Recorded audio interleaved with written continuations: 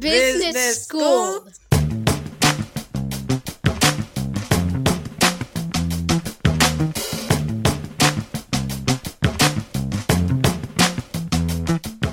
Welcome to the Business School podcast, where you'll learn how the world of business is being redefined.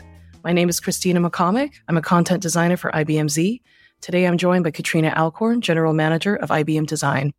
Katrina is responsible for leading one of the largest design and design practices in the world. IBM currently has more than 3,000 designers that create software, hardware, brand, and web experience used by millions worldwide. Welcome, Katrina. How are you today? Great. Thanks for having me. Thank you for being here. Can you tell us a little bit more about your background and what brought you to IBM? So I've been at IBM for about 2 years, and I should probably just define for our audience, because whenever I say I lead design for IBM, they say, what do you mean by that? And we have those 3,000 designers you mentioned are designing everything from software to hardware to web and brand experiences. And then we also do a lot of consulting work where we're designing whatever it is that our client has asked us to create. So like I said, I've been here for about 2 years, but I have a funny background.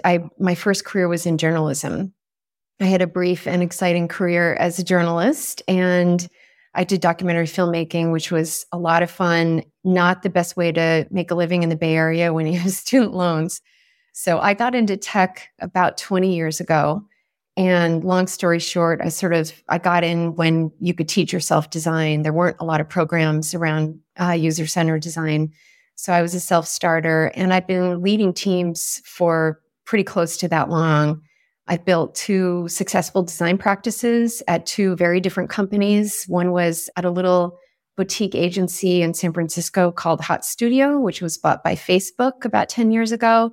And then the other was at Autodesk, where I centralized all the digital design teams. And we did a lot of really cool stuff around e-commerce and increasing customer satisfaction.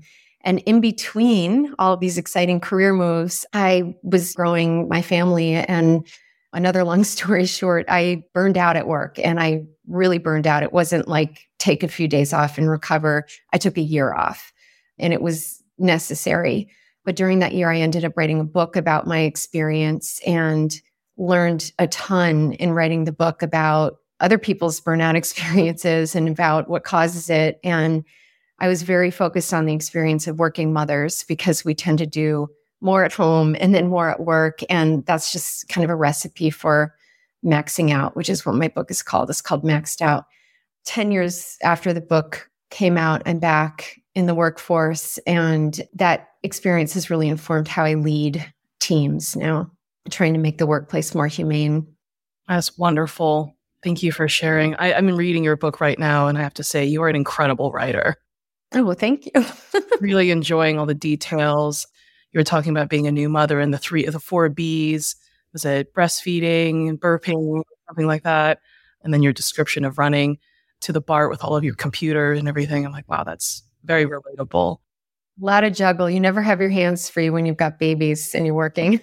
No. But I'm really enjoying reading the book. And I'm very glad to hear that someone in your position is now taking that mindset of creating a healthy workplace for people to balance work and life. So that's absolutely wonderful.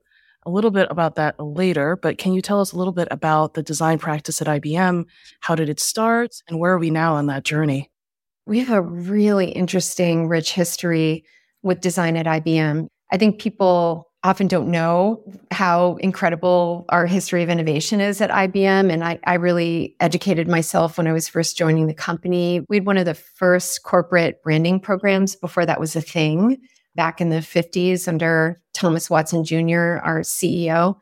But the thing I've learned about design is that if you don't have a strong champion all the way at the top of an organization, it doesn't thrive. And so about 10 years ago, I think of the journey that I'm on now with design at IBM starting 10 years ago.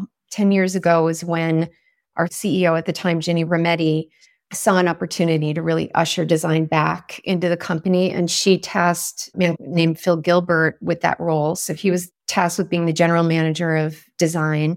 And he worked with a team for about 8 years to really build the practice we have today. They hired the designers, thousands of designers from, we only had a few dozen at the time, but they didn't just hire designers. They created the foundation for design to thrive. So they created the enterprise design thinking program that we have now. They did a lot of work on, what should a career path look like for a designer at IBM, because we want people to stay and grow in their careers here. And they created an award-winning designer training program called Patterns that we've now expanded since I've joined the company, and we're teaching it all over the world. They created a world-class design system called Carbon. So they put a lot of the foundation in place. And then 2 years ago, Phil handed the reins to me, and he was ready to go do his next thing. And I took on the role. And so I think about the Phil era, that first 8 years being about just putting design on the map at IBM, creating not only a practice of design, but a culture of design in the company. And then my job is to kind of pick up where he left off and really get the value out of this amazing investment we've made for the company. So one of the things I've talked about with our designers is, we have pockets of excellence in how design is practiced at IBM, and it shows up in our products. We're winning more and more awards every year, things like that. But we need to take that to pervasive excellence. I want every single thing that we do to be excellent. Every product, every experience around the product, every program that we have for engaging customers, and even how we run our own company. We can use these same practices of innovation to make our company stronger. So that's where I'm focused now. And as somebody who works in design, I want to say, I can actually see the foundation really taking place. I switched from marketing at IBM to design about 2 years ago. So I'm from marketer to content designer and content developer, whichever title you want to fit. But the Patterns program is incredible. I didn't get to go into it, but envious that I didn't. And I'm right now doing the co-creator badge, and everything about the methodology, the steps, the theories, and everything. It's very focused on human interaction, identifying user needs, and I think just leading with empathy, not just the empathy within design, but what does the user need?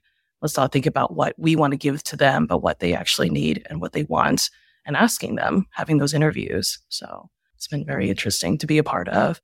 Yeah, you have to humble yourself to do great design work. You have to get out of your own head and really deeply try to understand the people you're designing for. And that's not easy, not simple work to do. What are sort of the largest challenges with sort of implementing this culture of design within IBM? I think the challenge Phil and team had 10 years ago is different than the challenge I'm seeing today. So 10 years ago, the challenge was design really was not on the map. We weren't in the company. We didn't even have the presence. Now we're here. And I think there's a wide recognition that we need design, that design is critical for running our business. The challenges I see now are doing what we call the next turn of the crank on that. So how do we take that, excitement about design and actually turn it into results? And where I see that happening, those pockets of excellence, in most cases, the product managers that we work with, the offering managers, the developers, all the different disciplines we work with are working in lockstep with designers. They understand that design is about a lot more than colors and fonts. It's about how things work. They understand that it's much more than the superficial idea a lot of people have about design, and they understand how to engage their designers in a way to get results. But that's not yet, I don't think, fully understood. So that's part of where we are in the journey now, is really making that pervasive. Interesting. So it sounds like there's a lot of need for educating, not just designers, but people outside of design within the company, and probably outside the company as well, too. Yeah. It's interesting. One of the first things I did when I took on this role, this was a little more than a year into the role, I did a whole evaluation of our programs. There's so much that's working for us, and I didn't want to change things just to change things. So one of the first programs that we created was not for designers. It was for product managers. So we're going through this major transformation right now on the product teams to really modernize our processes of how we work together and make sure that we're infusing innovation in everything we do, making sure that we're taking a user-centered approach in everything we do. And so my team that runs the design thinking program is now paired up with the leaders of software to create and deliver training for product managers on how to infuse these concepts into their work. It's funny, I don't know of any company who's done this. Usually they focus on product and then design is the next thing. But we went through such a major revolution with design, and now we're using that to revolutionize how we do product as a company. So it was probably very different previously of how they came up with ideas for products and whatnot. Has there been any kind of pushback in integrating design? Integrating design in the product teams themselves? Yes. I think the challenge is the people's understanding of design is all over the map. So there's a lot of rigor in the discipline of design. Like I got involved at a time where we were making it all up. The internet was new. That's how old I am. But people getting into the practice of design today, they have master's programs that they go to, and not that you have to do that. I actually am a firm believer that a portfolio should speak for itself, and the college degree shouldn't be a barrier to getting a role. But, there's a lot of rigor in how we practice this work.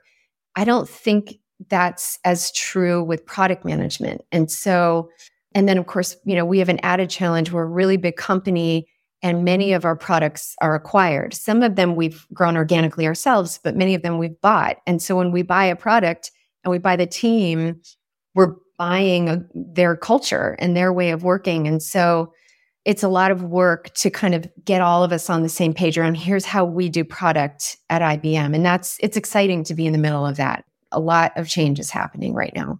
For the people that may not know much about design or may come across as skeptical when they hear design, they think pictures and fonts, what would you say to business people why they should care about design? So our CEO, the one I mentioned earlier from the 50s, Thomas Watson Jr., he's the one who famously said, good design is good business. And I know what he meant. It's never been truer than it is today. One way of thinking about it is we're in the business of selling products and services, and we are only successful if we make products and services that people want to buy and want to use and will continue to buy and use, because often we're selling them as subscriptions. So to me, it's just common sense that you need to start with, well, who are the people that make up our market? Who are the people we're actually serving, the customer or the client? What is it that they need? What will make them really excited about IBM and about what we're delivering to them? And then we work back from there and we figure out what's the technology and how do we get there and how do we deliver it in a way where we're continuously improving.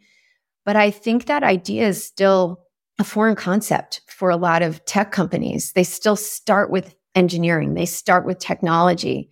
But technology is not the end. Technology is the means to an end. So you got to understand where you're trying to go. And that's really what design helps us do. And is there any way of really measuring the value of design within business? Yes, so many ways. So I sort of mentioned that I worked at a consulting company a long time ago. So I've seen all the different ways that companies do this. Right now at IBM, one of the primary ways we measure our impact is through NPS, which is Net Promoter Score. And that's essentially, it's a question that we have these intercept surveys and different ways of asking customers and clients this question. But essentially we say, would you recommend the company? And this is a common way of measuring whether customers are happy with you. We're starting to explore other ways of measuring at IBM, because what I've found in my experience is that for product teams, sometimes it's more valuable to ask the question a different way, because then you get a different kind of answer. And we want answers that will help us figure out where the problems are so that we're continuously improving.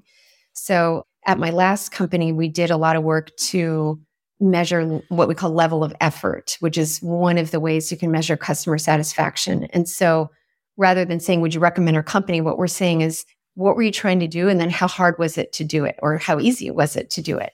And a lot of what we do in design is we make things easier. It's not the only thing we do, but that's one of the main things we do.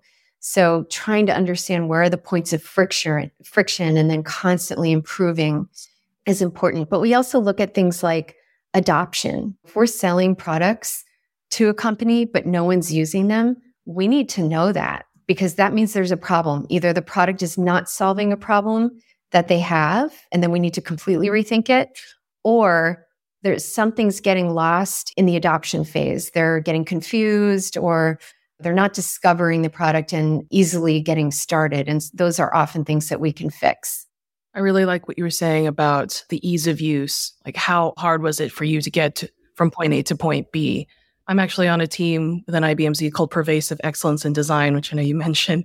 One of our first things is trying to tackle simplification by design for particularly the mainframe product, which, as you know, it's very old, it's very complex, it's very needed, but it's also needed. It also very much needs a facelift in terms of UI, user experience. And we have a bit of an issue right now. There's a lot of drop off of users and people converting to other forms. So a lot of that is really resonating with kind of the work I'm doing now. And you have an added challenge in that part of the business because my guess is you've got end users who are used to the mainframe working a certain way. So on one hand, you're trying not to scare them away. They've learned how to use it and they're comfortable. At the same time, you want to modernize for the next generation of people doing this work. And that requires sometimes radically rethinking how we've designed something. So it's a common challenge businesses face, especially businesses with like a legacy product line, but it's an important one. A question about design, going back to that topic, what are some of the less expected areas where design shows up? Well, one that comes to mind, less expected. So I think it's become more mainstream to understand you need designers designing your products. There's something magic happens, whether or not you understand really what's happening, there's a glow around, yes, something magic happens when designers are put on product design and the product is magically better. What I think people don't realize is that really good designers are simply really good problem solvers. And you can apply that same creative problem solving to any problem. You can apply it to how you run your team. You can apply it to how you run your business. You can apply it to the ways that you interact with customers in your sales process. I mean, you can apply it to actual societal problems like solving our issues with climate change. And I knew a designer who worked in Europe doing service design to help Parliament understand how to better communicate with constituents. So these are all different expressions of design, solving problems, solving them in a way that is human-centered. So the concept is always the same. It's who is the end user of the thing? And sometimes it's a group of end users or an ecosystem of end users. Who are these people? How do they live? What do they do today? Where are their pain points? What do they need? And then what do we have at the ready in terms of our resources, our technology, our skills that we can bring together as a solution for them? So short answer is you can apply design thinking and design to anything, and it usually ends up better. I love how you keep bringing back design as a human-centered problem, like technology means, but you're not programming or creating a product for another machine. You're creating it for humans, and humans are unpredictable. They often say one thing and mean another, and it's hard to kind of measure what are humans thinking, what are humans needing. There's not a metric. It's not just like a Google Analytics form that says, oh, X number of people have viewed. But when they were viewing this page, what were they thinking? What did they need? And to get that communication back from our customers and target demographics, what is it that you need? Were you able to solve what you needed to do? Were you happy? Sounds very difficult, and also probably opens us up to quite a lot of criticism in ways that might be here, huh? I think Steve Jobs is the one who said, you need to be successful in business. You have to get so close to your customer that you can anticipate what they need and want, even if they can't articulate it. And of course, that's what he did with the iPhones and with the iPads. So that's the end goal for all of us. Do you think, I'm thinking about some of the design practices of getting very direct feedback from the users, and it might be a very vulnerable place for designers and creators who've spent time, blood, sweat, and tears creating something, to hear feedback that's really negative, but might ultimately help their designs. So I thought about the idea of incorporating vulnerability within design And I know you wrote that book, Maxed Out, American Moms on the Brink. I thought about that kind of parallel of bringing just a little bit of vulnerability to work and allowing for that criticism and allowing for that self-analysis. One of the questions I kind of wanted to ask was, what is the lesson we can take from vulnerability in our personal lives, and how can we apply it to design and design practices with it? So a core tenet in design is this idea of iterative feedback, this concept of waterfall where you get all your requirements exactly perfect and you do it in a very linear way, and then you write them down on a piece of paper, and then you get your team to understand what they are, and then the designer is supposed to draw it up exactly according to the requirements. That doesn't work. It just doesn't work. What works is listening, observing, getting an understanding of what's going on with people, thinking about what the business goals are that you're trying to achieve, what your customer is trying to achieve, what your technology can do, making sense of what you heard. There's both art and science involved in that. There's a lot of reading between the lines, deep listening, and then making things, which is about prototyping. In software design, we call those wireframes. But you can prototype anything. You can prototype an idea by writing it down and giving it to your team and getting feedback on it. But the idea is it's an iterative loop. You go back and forth. You've got to welcome the feedback or it doesn't work. So, really seasoned designers who are amazing at what they do, welcome negative feedback. They look forward to negative feedback because they know that the feedback is intended to make their work better. And by the way, you don't always act on the feedback because that's where the listening between the lines comes in. Sometimes you need to be able to parse what you're hearing and say, okay, maybe that was true for one person, but actually it's not fitting the pattern we're hearing, or we've identified something the audience hasn't identified with. So again, there's a lot of wiggle room in there, but being willing to take feedback and actually learning to embrace it and see it as part of your growth and part of your success, your ability to be successful, is absolutely critical.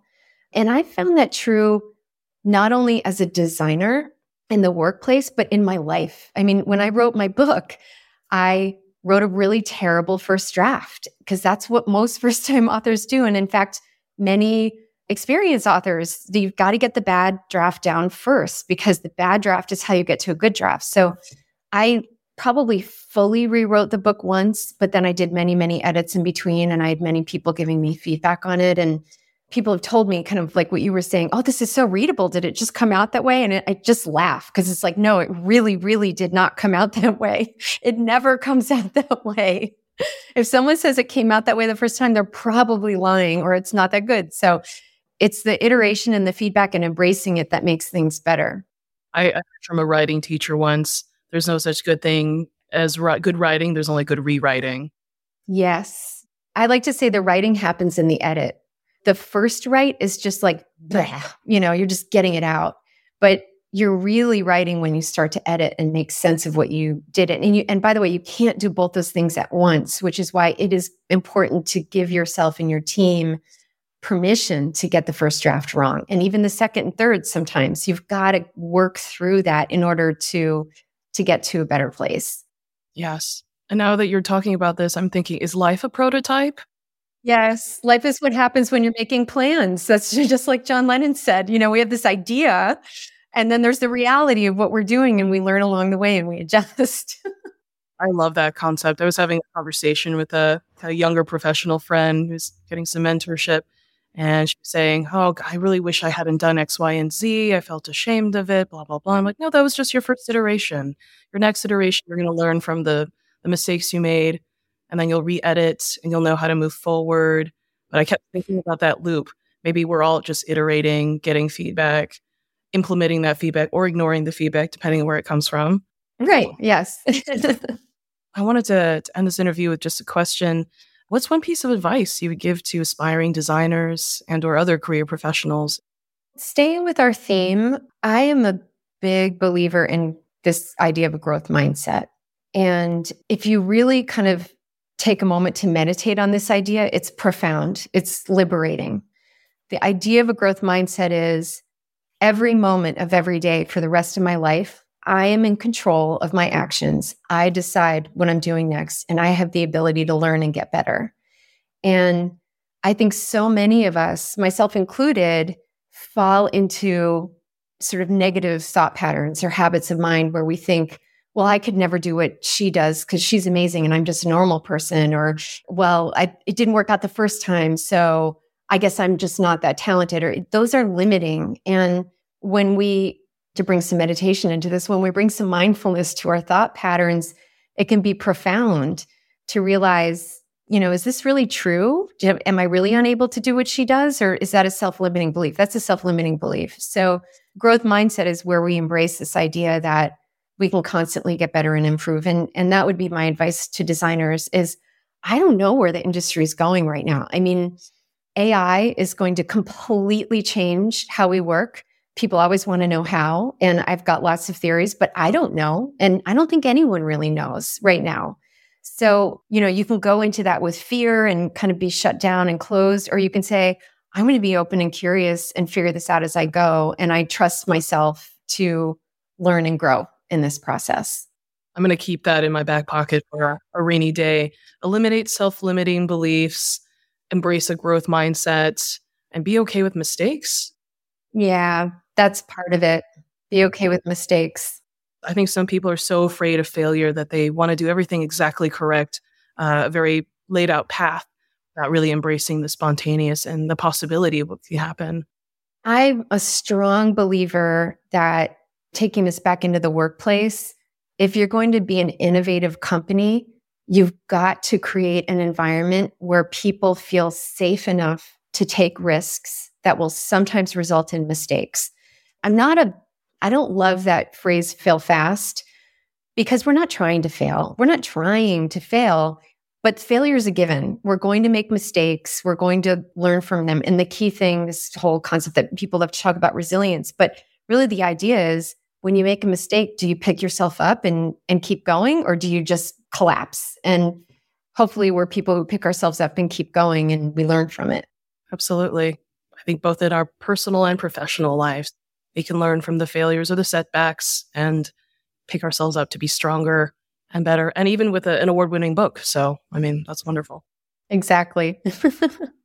Thank you so much for joining us on this podcast. It's been an absolutely wonderful and eye-opening conversation. And I'm really going to hold what you said about embracing the growth mindset and not letting failure put you into a negative space, moving forward, not just in our company, but also in our personal lives. So thank you for that gem of wisdom.